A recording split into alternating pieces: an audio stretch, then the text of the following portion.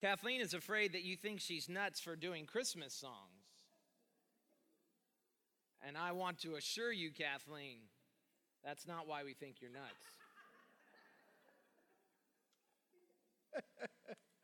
I hope we fixed our problem this week. We got a slightly better chord, so hopefully we're going to be working well. Yeah, all right. Well, we're going to need somebody like Moses to hold up their arms during this message to make sure that the screen doesn't go on and off. All right, well, we're beginning the second part of our study on who Jesus was, Christ as the mediator. This is in our Basic Christianity series. If you're visiting, we are going over the basic truths of what it means to be a Christian. There is so much confusion today, so many voices today, so many venues where people can share their own personal beliefs about Jesus. And as a result, there's a lot of wrong theology out there. Theology is the study of God. There is a lot of misunderstandings and misstatements about the Bible. We have this idea today that everyone's interpretation of the Scripture is equally valid and is equally true. And we have to erase that idea. We don't do that in any other field of study. We certainly don't do that when it comes to being a mechanic. We don't say that there are all these different ways that a car engine works. It runs based upon principles of engineering. And we have textbooks for nursing, we have textbooks for surgical, med surgery and medical surgery. We have all kinds of textbooks that give us a way that things must be handled, a way that things must be done. But for some reason, we have wrongfully assumed that the Bible can be handled however we want to handle it, that we can read it however we want to read it. And I can tell you, if you were going in to have surgery done on your body, and you heard that the doctor who was about to cut you open didn't believe all that stuff that he learned in medical school, you would not let him open you up. Because you'd be afraid you'd lose your life. And yet, the Bible is far more serious than merely the losing of your life. If we don't understand the Word of God truly, we will lose our souls. Note that at the foundation of your faith, before Jesus ascended unto the Father to intercede on the behalf of his elect, that he gave a commission to his disciples. And it was this: it was to go and make more disciples. That word disciple means learner. And if you're a Christian, right at the outset of the beginning of the Christian church, Jesus puts a premium on learning. It's why here in the West, here in America, you all can read and write. For millennia, the world did not prize reading and writing as something that everyone needed to be able to do. But here in the 21st century, reading and writing, we believe, is basic. It is a fundamental right that we are to all have as human beings, and especially as citizens of the United States, that we learn, that we are to be given education and we learn how to read and write. But that all stems from a belief that Christians are to be learners. And learners for themselves. The goal here is to have unity of mind. And so we're going over this Basic Christianity series so that we might be united in mind. Today's sermon is entitled, More Than a Man, the Person of Jesus Christ. Last week we talked about the mediator. A mediator is a go-between, two parties to reconcile them together. The two parties in this case are man and God. The reason why they are not reconciled, why they are at enmity, is because of their sin. They are separated, and man has been separated from God by his and her sin. All of us have sinned and fall short of the glory of God. That if we're going to have community with God, we have to have community with God and reconciliation with God on His terms and not on our own. None of us will go to God on our own standing. We must go through God's mediator, and that is Christ Jesus alone. Today I want to learn a little bit more. I want us to learn a little bit more about who this person was and why he is the only mediator between God and man. The Westminster Shorter Catechism, question number 21, asks this: who is the Redeemer of God's elect?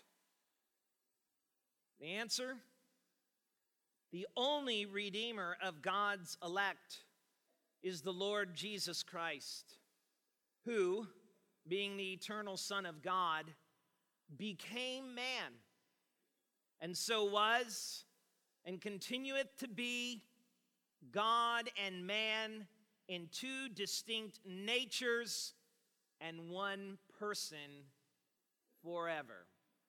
Let's pray.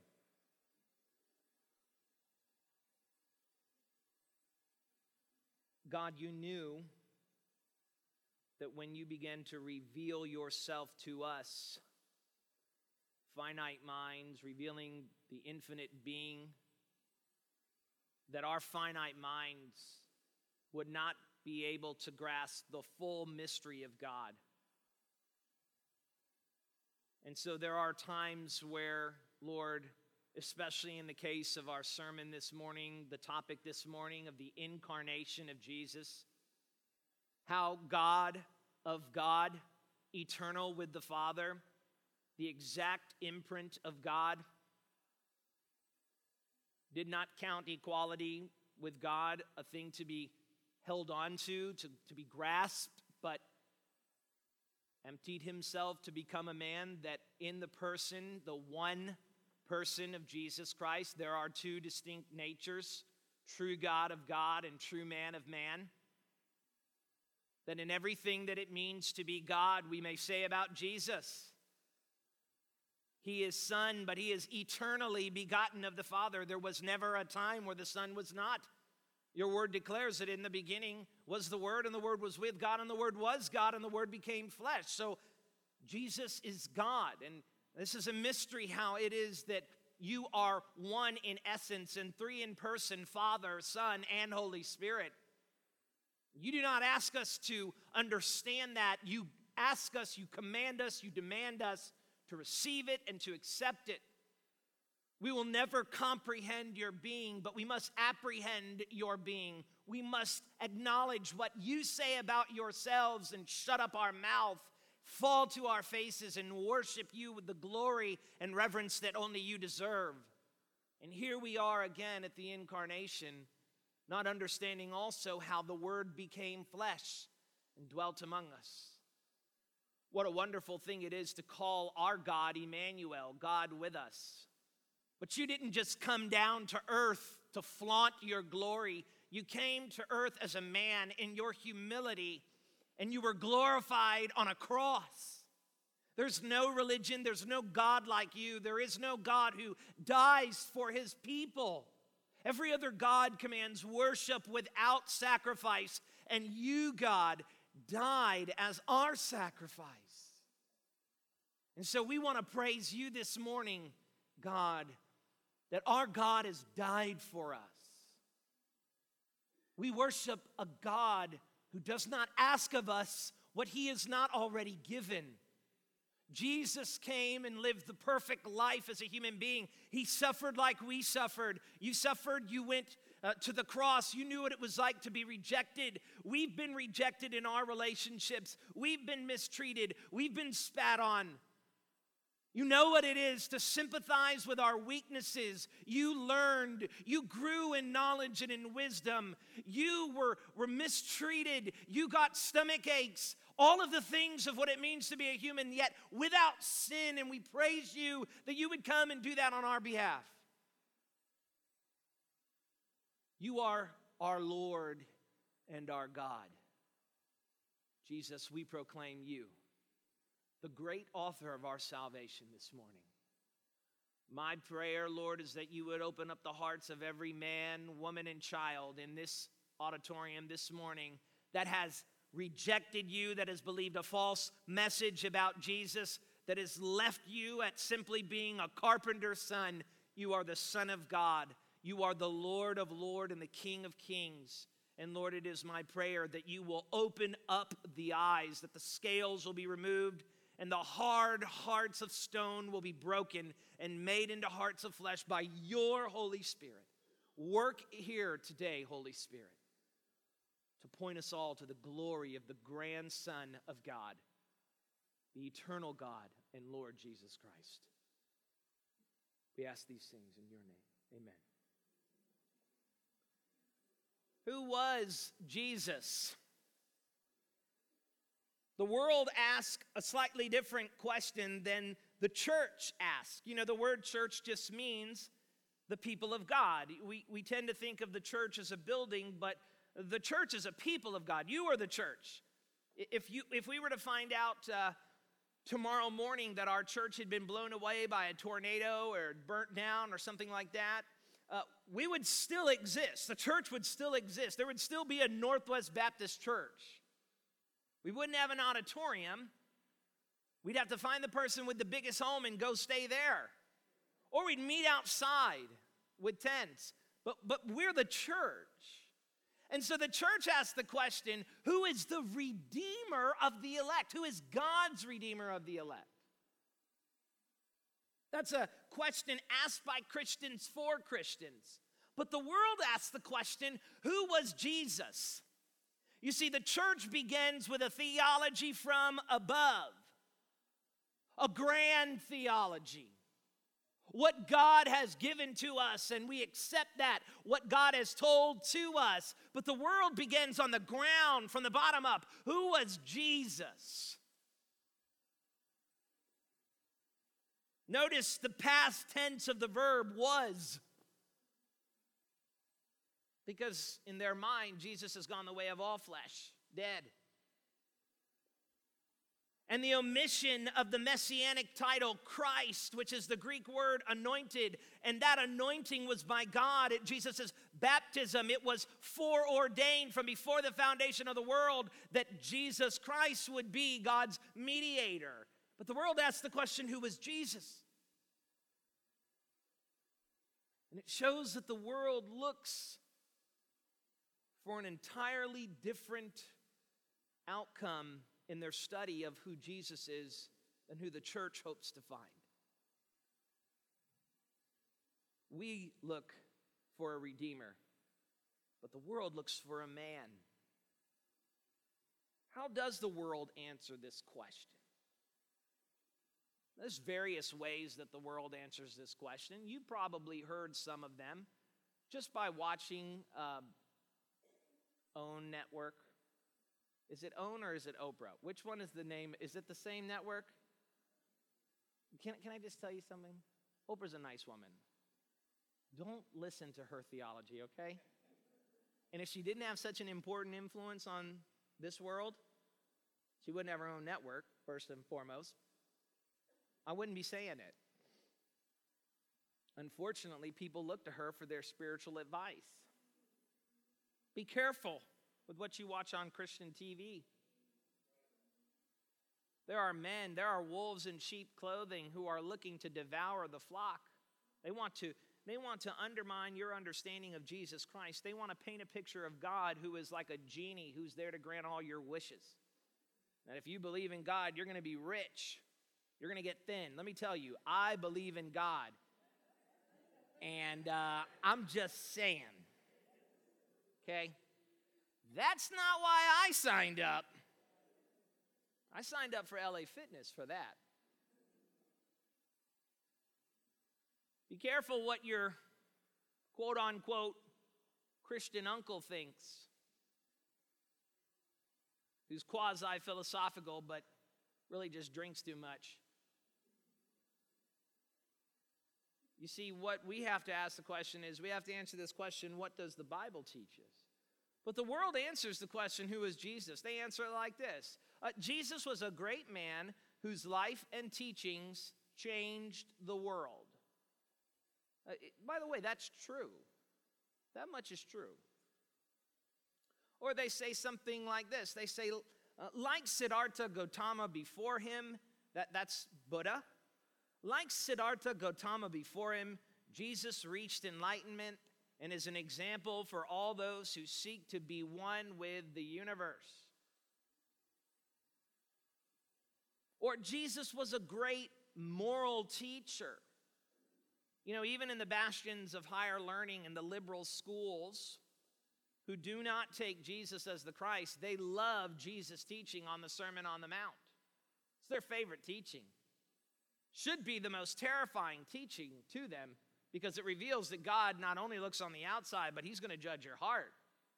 And what every person who with a sensitive spirit and who has the Holy Spirit in them, when they read the Sermon on the Mount, they ought to run weeping to the cross.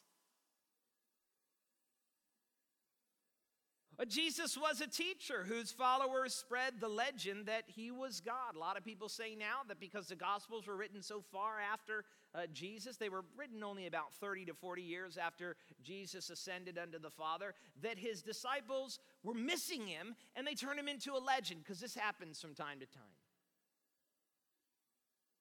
Others say that Jesus' miracles, his virgin conception, his resurrection must all be abandoned in light of what we now know about the world through the discoveries of modern science. I mean, after all, do we really believe that a virgin girl, and by the way, the idea that virgin simply meant young girl, which it did, but it clearly means that she hadn't laid with a man, which was the presupposition of a young woman. You see, the young women in those days weren't like the young women of this day and the young boys of this day. We're teaching our young people to have sex at earlier and earlier ages, which, by the way, is still a crime in the state of Florida. Under the age of 18, it is illegal to have sexual intercourse, even if both of them are under the age of 18. We just don't enforce it because we encourage it as a society. We want our children to explore it.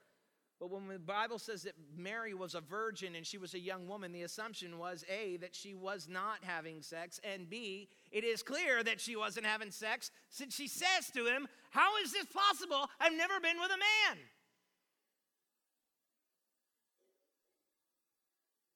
And we have to get rid of this idea today, says the world, that the miracles of Jesus, that he rose from the dead, because we have modern science, and we know that those things don't happen. By the way, you don't know that those things don't happen. Or we say that Jesus' teachings were all about love. Oh, doesn't that sound good? I have somebody in my life, my family's going to start to laugh when they hear this, but I have somebody in my life who, whenever we begin to talk about this, she immediately says, "No, Jesus is all about love. Jesus was all about love." Well, what does she mean? She means he didn't condemn people, so we shouldn't condemn homosexual behavior, transgender persons, or any other type of person that we disagree with. I agree we shouldn't mistreat those people. But the world uses the word condemn in a very different way than we do. To say that something is a sin is not to condemn the person, it is to acknowledge the truth. Or we say the Spirit of the Son of God lived in Jesus, a mere man, but those who seek knowledge and understanding can have the Spirit of the Son of God come upon them too. Or we say, as one of my professors said, Jesus was a politician who created the church as an antithesis to the corrupt governments of mankind. Or we hear somebody say Jesus was like King Arthur or Achilles in Robin Hood. The man inspired the lore, and the lore inspires us all. Or the world says Jesus was a legend. He is the creation of the church to impose its will on the world, to suppress sexuality and creativity, and to suppress scientific advancement, all by the church.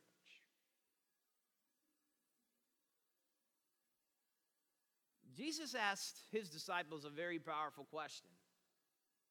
Yeah, men say a lot of nice things about me. Now think about the things when Jesus asked his disciples, what do men say about me? They said some really awesome things about him. They said, you're the reincarnation of John the Baptist, or you're like Elijah, or you're like one of the prophets. Satan will tell you the most beautiful thing about Jesus if it keeps you from acknowledging him as true God of God and true man of man. All of these things, you notice, have this one theme, that Jesus is was a nice, great, smart, intelligent person. And by the way, if you haven't seen the paintings, he was so good looking. I mean, look at that picture. That dude is good looking. He looks as good as Kenny Loggins does.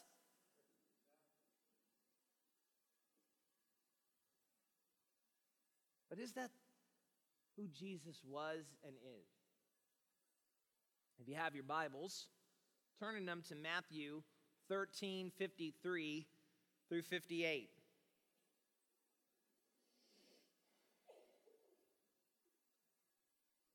Jesus has just finished preaching parables, and we like to say that the word parable is an earthly story with a heavenly meaning. It's not a bad definition, but much like all of the things the world says about Jesus, it's not the whole truth, and it's not even the main truth. And if you go back and you look at the parables of Jesus, Jesus is teaching to men, women, and children the mystery of the kingdom of God. These are Jewish people. They know what it is to be oppressed. Their entire history went from the glory of the Davidic and Solomonic kingdoms to the utter destruction of Assyria, Babylon, and to the relative peace they experienced nevertheless as oppressed in Persia. They are now suppressed by the Romans. They are constantly being extorted by even their own brothers and sisters who promised the Roman emperors that they would be able to bring back a greater tax. They have the true understanding of what it means to hope for a Messiah, for the kingdom to come. And Jesus teaches parables about the kingdom that do not correspond with the hope of the kingdom come. The hope is that because Messiah, who is the anointed one, because the King has come, because Christ has come, that now Rome will be conquered, they will be freed, and God will establish his everlasting kingdom in Jesus Christ here and now. And he says it about himself, by the way.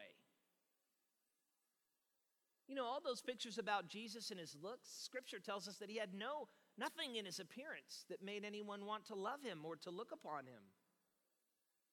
There's nothing about his life. He was born in a manger. You know what a manger is? It's a trough where animals eat their food. You ever seen what a pig trough or an animal trough looks like? Those of you who are from Miami and you've never been to a farm, let me tell you, you know what it looks like? It's full of slobber. It's disgusting. He was born in a manger, born in a know-nothing town of Nazareth, and he's a carpenter's son. And he's teaching not only that the kingdom of God is not what you thought it was, but that he is the one who brought it. It says when Jesus had finished teaching these parables, he went away from there, and coming to his hometown, he taught them in their synagogue. So Jesus was teaching parables, and now he's probably teaching the same parables in their synagogue. It says, so that they were astonished and said, "Where did this man get this wisdom and these mighty works? Is not this the carpenter's son? Is not his mother called Mary? And are not his brothers James and Joseph and Simon and Judas?" That's not Judas who betrays him. It is James who wrote the book of James. "And are not all his sisters with us?" So by the way, the idea that Jesus didn't have brothers and sisters, Mary was not a perpetual virgin. She had brothers. The Bible tells us that Joseph did not lay with Mary until she gave birth. Meaning he did after she did. I don't know why we get this idea that God hasn't sanctified sex. God loves sex, but he loves sex in marriage and not outside of it.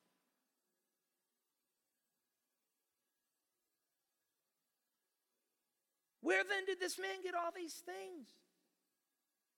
And they took offense at him.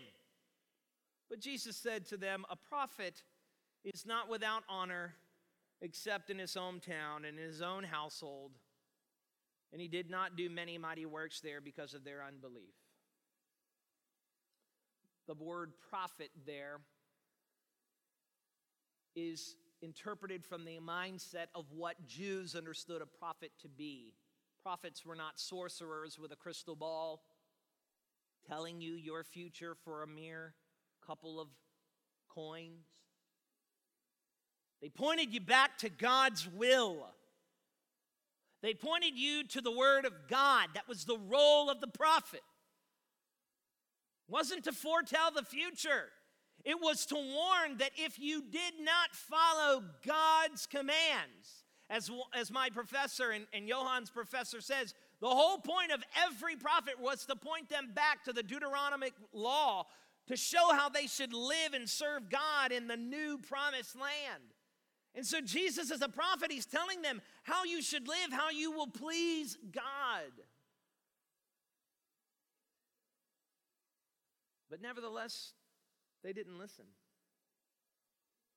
I want to take a look at this passage and just unpack it here and see what it means for us this morning. I want to bring a couple of the thoughts to the forefront of your minds. First thing is we notice is that it says they were astonished. The world is astonished by Jesus. That word there in the Greek literally means that they were so taken aback that they almost couldn't stand. It was just overwhelming about who Jesus was. But do not be impressed with that. Because as you might think that people began to shower him with gifts, but that's not what happens. And it's not what the world does today at the name of Jesus. There is recoiling at the name of Jesus. That's why you don't mention him on your Facebook. Because you don't want to lose one of your 15,000 friends. Who, by the way, they're not really your friend. But they were astonished. The person, the teaching, the works, and the impact that Jesus was making on the world was nothing short of astonishing. But we cannot stand still with our mouths agape, looking at Jesus, being astonished. It's not enough to be impressed with him this morning.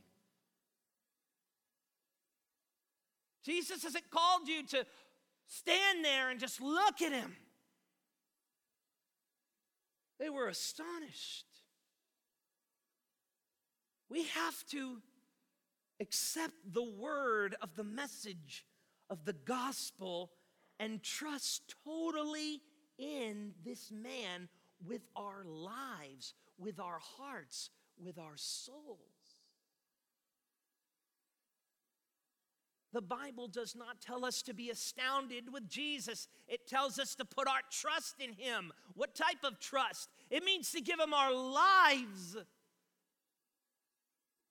It means to give up our lives It means to love him so much that by comparison with all other loves in our life, it seems like hate. Jesus does not want you to be astounded in him. He wants you to trust him, to love him, to be his disciple, to see him, to adore him. It is not enough to be astounded.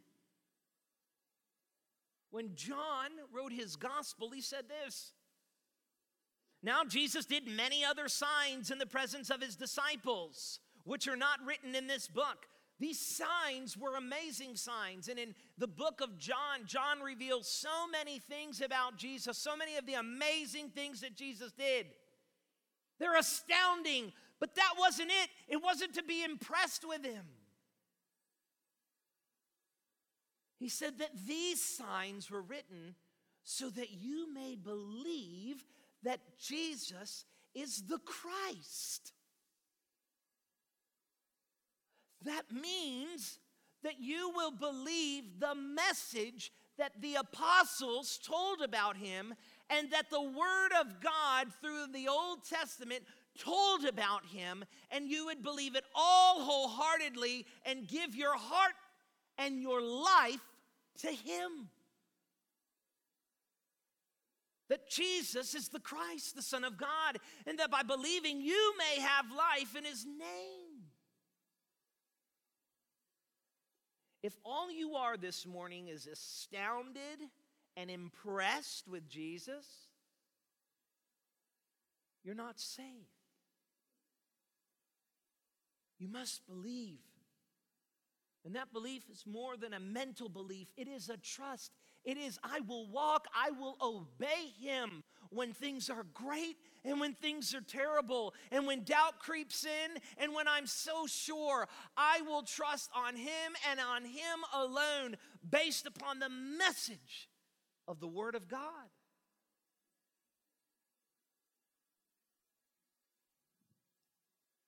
Paul says to the church at Corinth, "Now I would remind you, brothers, of the gospel I preached to you." Gospel is the word euangelion, and it means a heralding good news. There's good news. There's a message. What's that message? That Jesus has come and conquered death.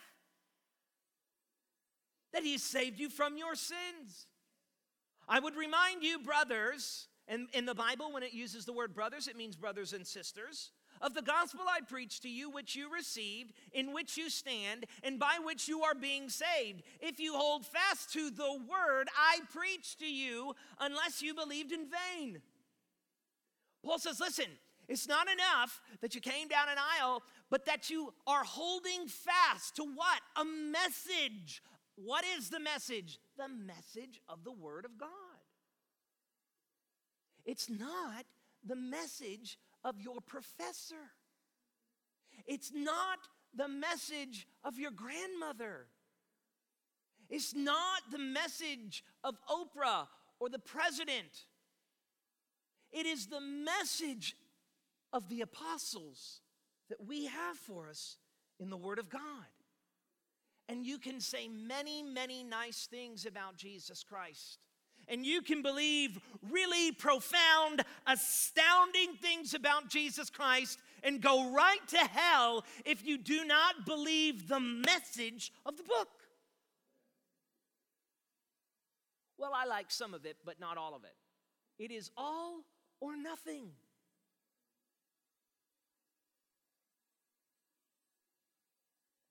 All or nothing. They were astonished. They ask another question. Where did this man get this wisdom and these mighty works? Is not his mother, is not this the carpenter's son? They acknowledge that Jesus did some amazing things. Even his greatest enemies did. You know what they said about him? He has a devil in him.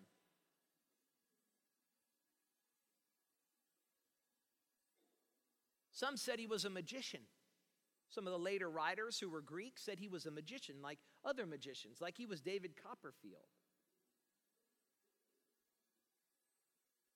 Jesus didn't come to do miracles. He came to preach, he said, to preach the good news, that you might believe in him. Is this not the carpenter's son, they ask? Let me read some passages to answer this question. At Jesus' baptism, Matthew says this, "And behold, a voice from heaven said, 'This is my beloved Son, with whom I am well pleased.'" When Jesus and the disciples, John and Peter, went to the top of the mountain of Transfiguration, it says that while he was still speaking, when behold, a bright cloud overshadowed them. That word overshadow is a very important word in the New Testament because it carries with it the understanding of creation. This is God.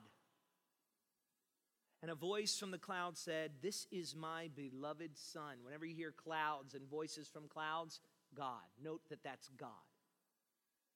"This is my beloved Son, with whom I am well pleased." Listen to what it says right next. Listen to him. Listen to some of him, or listen to all of him? Listen to all of him.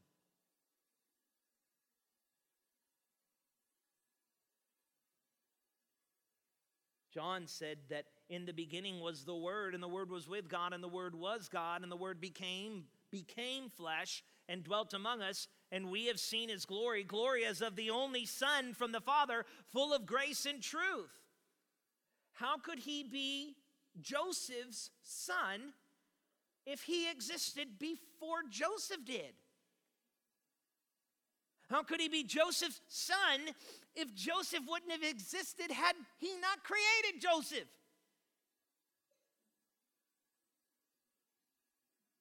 No one has ever seen God, says John.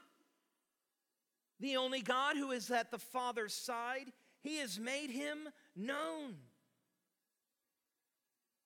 Hebrews says, but of the Son, God says, your throne, O God, is forever and ever. The scepter of uprightness is the scepter of your kingdom. Hebrews 1:10, and you, Lord, laid the foundation of the earth in the beginning, and the heavens are the work of your hands. Speaking of Jesus. And Hebrews 1:3 says, he is the radiance of the glory of God and the exact imprint of his nature, and he upholds the universe by the word of his power. And after making purification for sins, he sat down at the right hand of the majesty on high. So the answer is not this the carpenter's son. The answer to it is no. It's not.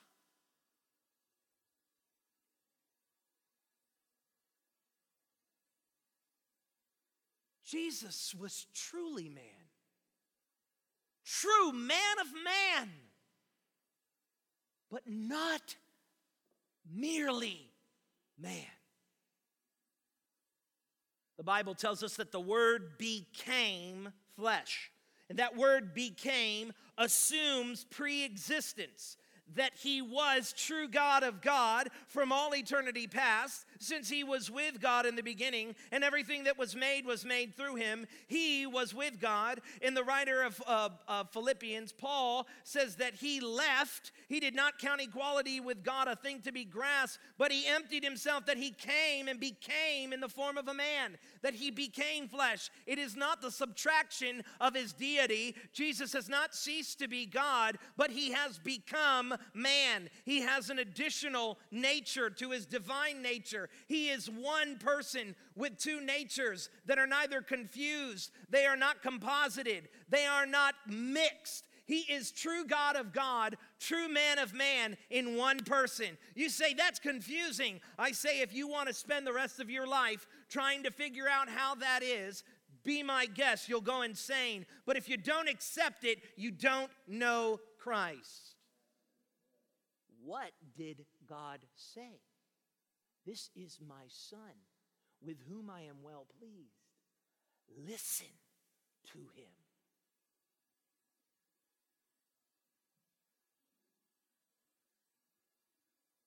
Is not this the carpenter's son? No. Jesus is true man, but he is not merely man. He is true God, true man, one person. Well, then they ask, is not his mother Mary?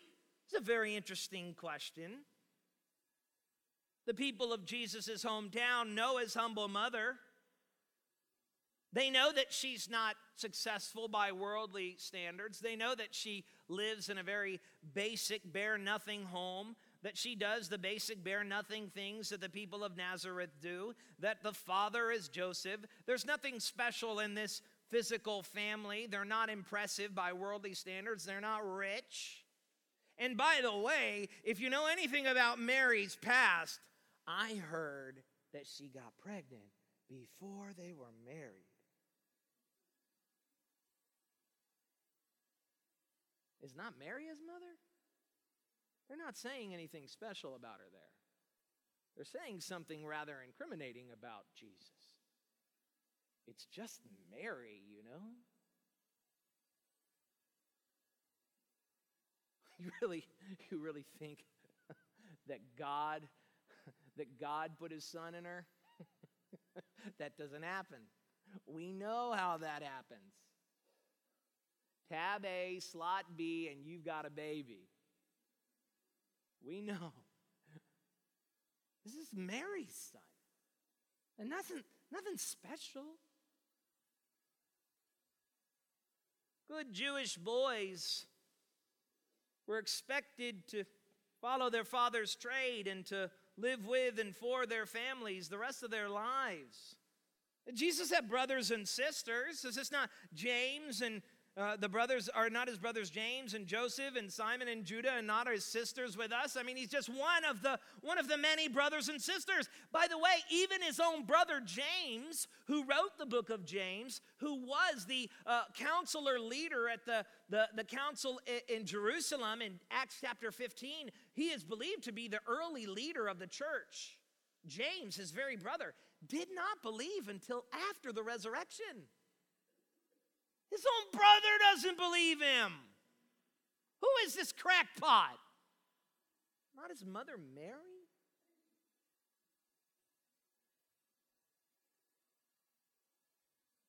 He's supposed to be a carpenter.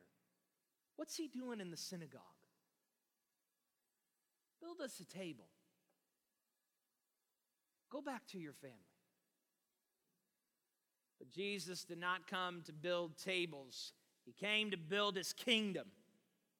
He didn't come to be with his brothers and sisters of the flesh, but to make a church built upon his Holy Spirit that he sent into the world. Jesus was preaching one time, and there was a crowd of people around him. And somebody pesters him. I hate this, by the way. I'm not saying that I'm right with it, but I hate this. I hate when I'm teaching and talking and I'm really into something and somebody taps on my shoulder to tell me something I don't care about. I'm just saying I hate it. And if you've done that, I don't hate you. At that moment, what you were doing was incredibly obnoxious. I'm into this thought, man, and I'm talking. Hey. What? You left your lights on in your car. I don't care. I'm right at the whodunit. You ever seen pastors on YouTube or pastors in church where they're right in the middle of preaching and somebody does something stupid in the middle of the service and they get angry? I'm not going to do that. Well, I'm going to try not to do that, but I get it. So Jesus is preaching. This is why he's come. He hasn't come to glorify, to just do whatever he wants to do. He's come to do the will of his Father. He even said, the will of the Father is my food. It's what I'm here to consume. And somebody, I'm sure Jesus was like, tempted in every way, yet without sin. Yes. How may I help you? Your mom and your brothers and your sisters are outside. Oh, Lord. Have you not been listening to anything I said? It's not why I'm here for my brothers and sisters.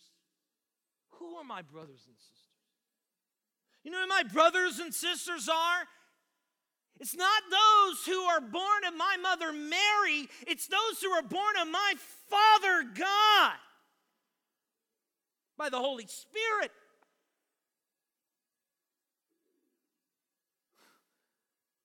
Don't tell me about my family. I'm telling you that if you don't become a son and a daughter of God by trusting me, you are not going to escape God's wrath. Yes, his mother is Mary. But he's telling you that the only way to be saved is to be his brothers and sisters.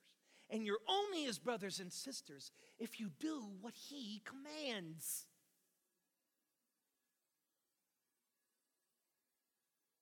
Where then did this man get all these things? In the first sense, the emphasis is man because they don't understand. And in this one, I wanted to emphasize the word this. It's the same question that they ask at the beginning of the passage. And now they're asking again. It's bookended, same question. But I want to emphasize this word, this man. In other words, if there's really a Messiah, it ain't this man. He's the son of a carpenter. He is the son of probably an immoral woman. He is the brother of those know-nothing boys. You know, this happens. Don't ask me how I know, because you don't want the answer. But it happens that when you grow up in a place, the sins of your family follow you around so that you get blamed for what they did. You know, your father did X, Y, and Z. I'm not him. He's a great man. He's my mentor. I love him. Jesus is going to say to them, you know, a prophet is not without honor in his own home. In other words, the one place where he should have honor should be in his home. But these people are saying of him, you're just that man. You're Mary and Joseph's boy. You're James and Simon and Judas' brother. You're nobody. Where did this man get all these things? Because no matter what you may think about his earthly origins, you still have to come to reckon with this issue. This man still does something magnificent. Where did he get all these things? This is not a question of inquiry, but an accusation deduced from their logic. No carpenter's son, no son of an immoral woman could ever teach what Jesus taught or do what Jesus did. By the way, I don't believe Mary was immoral. They did. So something, according to them, is afoul. Jesus is perhaps doing this by the devil's hand. Whatever his amazing deeds are, he's doing it by sleight of hand. Maybe he's a master magician. How could any carpenter's son teach what Jesus taught?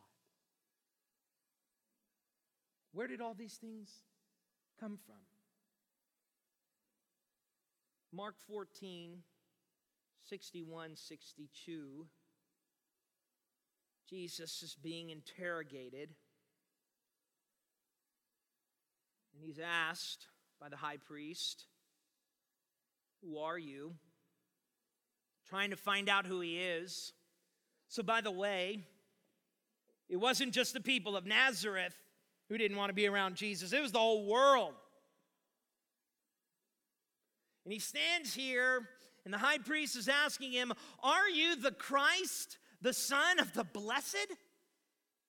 They don't want the answer.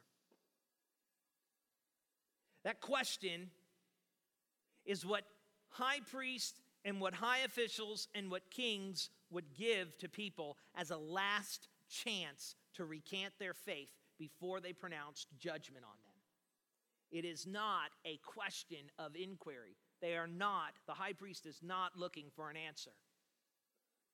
He says, "Are you the Christ? The Son of the Blessed, the Son of God?" And Jesus said, "I am, and you will see the Son of Man seated at the right hand of power and coming with the clouds of heaven." And the Bible tells us that the high priest tore his robe. And he said, "How can anyone now, in the light of what he just said, not put this man to death for blasphemy?"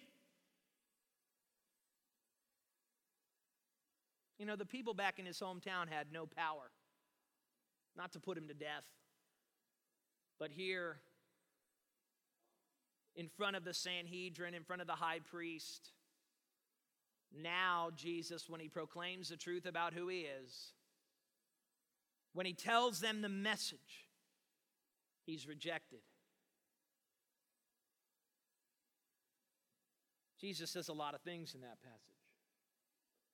He says, makes reference to the Son of Man. That's Jesus' favorite self-appellation. It's Jesus' favorite name for himself, Son of Man. What does it mean? It references a prophecy in Daniel 7:13 and 14. It says this.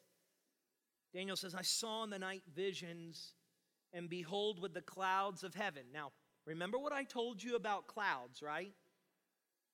Who comes in clouds? God. Remember the cloud that was overshadowing the tabernacle, the cloud from which God spoke on the Mount of Transfiguration? "Behold, with the clouds of heaven, there came one like a son of man. And he came to the Ancient of Days." If you're looking at your Bible, you'll notice that the name Ancient of Days is capitalized because it is a proper name for God. He's coming before God. Who is this character that he would come before the Ancient of Days? And was presented before him. And to him was given dominion and glory and a kingdom that all peoples, nations, and in languages should serve him. His dominion is an everlasting dominion which shall not pass away, and his kingdom one that shall not be destroyed. I want you to get this scene in your mind. Here comes one like the Son of Man before the throne of God and the God of all glory. There is one God. Hear, O Israel, the Lord God, the Lord is one. "Thou shalt have no other gods before me. Thou shalt not make graven images, for God does not dwell in graven images." And here comes a character in the clouds that's God's means of transportation, and God gives him glory. How? How can God give anything of his glory to someone other than himself? He's not. He's giving the glory of God the Father to God the Son.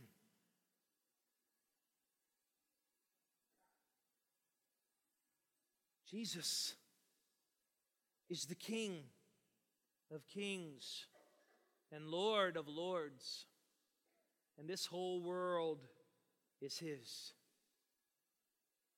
In Revelation 19:11 through 16, it says, "Then I saw heaven open, and behold, a white horse. The one sitting on it is called Faithful and True," capitalized. "And in righteousness he judges and makes war." You know, for everybody who says Jesus is the man of love, like he's a hippie. "Oh, everything's love, bro. Come on, man, hop in my van. It's all love, dude. Whatever, free love, bro." Jesus comes to make war. His eyes are like a flame of fire. And on his head are many diadems. Those are crowns. Why? Because he's the King of Kings. And he has a name written that no one knows but himself. He is clothed in a robe dipped in blood. And the name by which he is called is the Word of God. The same man who wrote John 1:1, who says, in the beginning was the Word, and the Word was with God, and the Word was God, and the Word became flesh, is the same John who wrote Revelation. That means God. He, which he is called the Word of God, and the armies of heaven, arrayed in fine linen, white and pure. That means they're coming, and they're coming to put an end to unrighteousness. In their righteousness, we're following him on white horses. From his mouth came a sharp sword with which to strike down the nations, and he will rule them, have dominion, with a rod of iron, perfect justice. He will tread the winepress of the fury of the wrath of God the Almighty. On his robe and on this thigh he has a name written, King of Kings and Lord of Lords.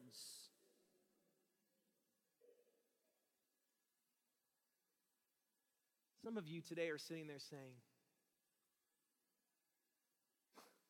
isn't Jesus just the carpenter's son?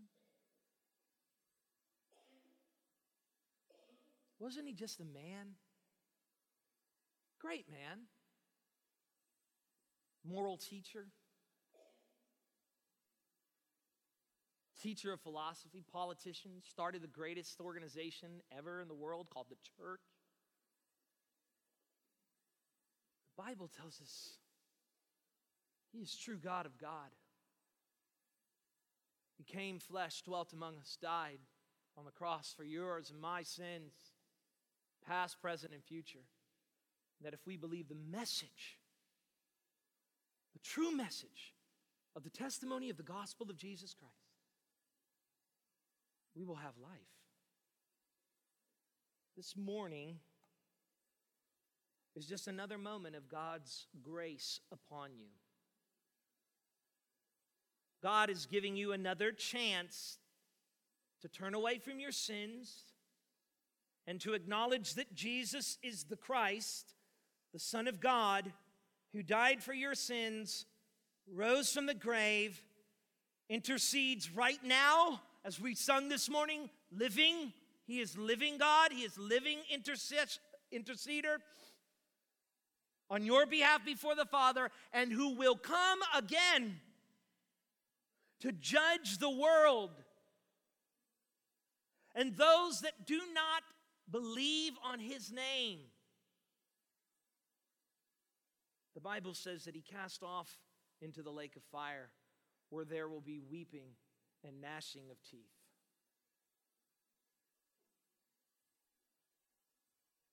You don't have to fear that, though. Today, I don't fear it. If you believed upon the name of the Lord Jesus Christ, and you have no fear in the coming of Jesus, say amen. Amen. If you can't say amen, today is the day of salvation. Today is the day where I'm calling you, the Lord is calling you through my voice to come and to repent of your sins and to make Jesus your Lord. You don't have to fear that day. You can rejoice when he comes. If you will trust in your heart this message of the gospel of Jesus Christ and receive him as your only Savior, there will be right now no condemnation, for you will be in Christ Jesus. Will you accept the testimony of the gospel of God's Son this morning and to begin to walk as his disciple? Tara, if you would come this morning, I want to give two stanzas. If everyone would stand, I want to give two stanzas and give you an opportunity to come down front and speak with me this morning. I want to make something clear as we do this. First off, I want to make it clear that this moment isn't what saves you. Okay, I want you to understand that the Bible, and we read today the same thing as Paul said in 1 Corinthians 15, 1 through 2, if you hold fast to the message. Some of you came down an aisle years ago, but you have not been holding fast to the message. I heard a famous wrestler tell me and my father one night that he was saved when he was a young man. He's born again. But his life did not bear fruit in keeping with repentance. Now, I'm not saying that he's not saved. Now, I don't know. That's between him and God. But a one-time decision is not what Jesus is called you for. He is saying, be my disciples. Learn from me now, every day until the grave gives you release. Hope in me and in this gospel. Be with me and my people, in my word and in my church. But this is still an opportunity for you to come. I want to give you that opportunity as Tara plays 2 stanzas to come. To begin right now the moment of your walk with Jesus Christ. To be his disciple from this moment forward.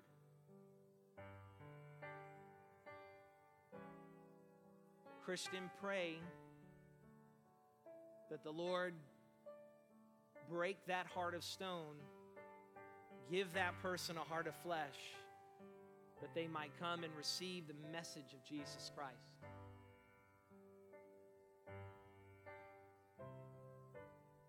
This is an opportunity for you to confess to all of us here that we're not going to judge you.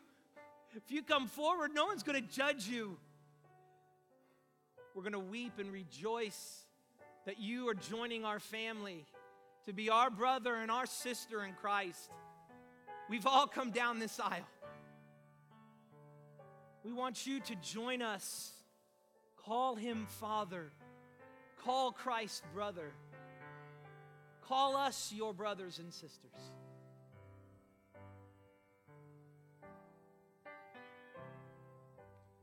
I know.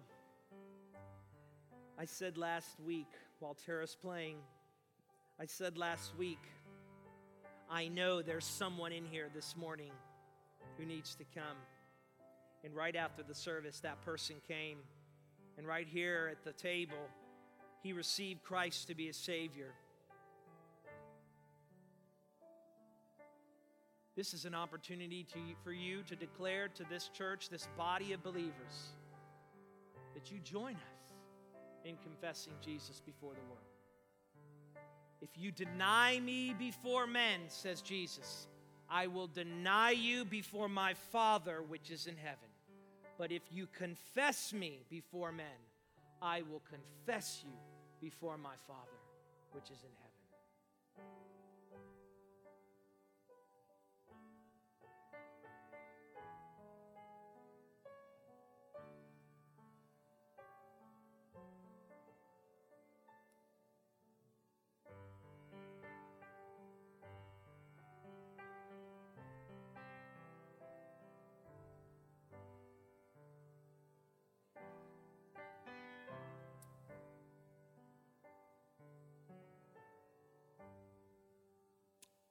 Father, I know today that there are people in this very church who have not yet accepted Christ.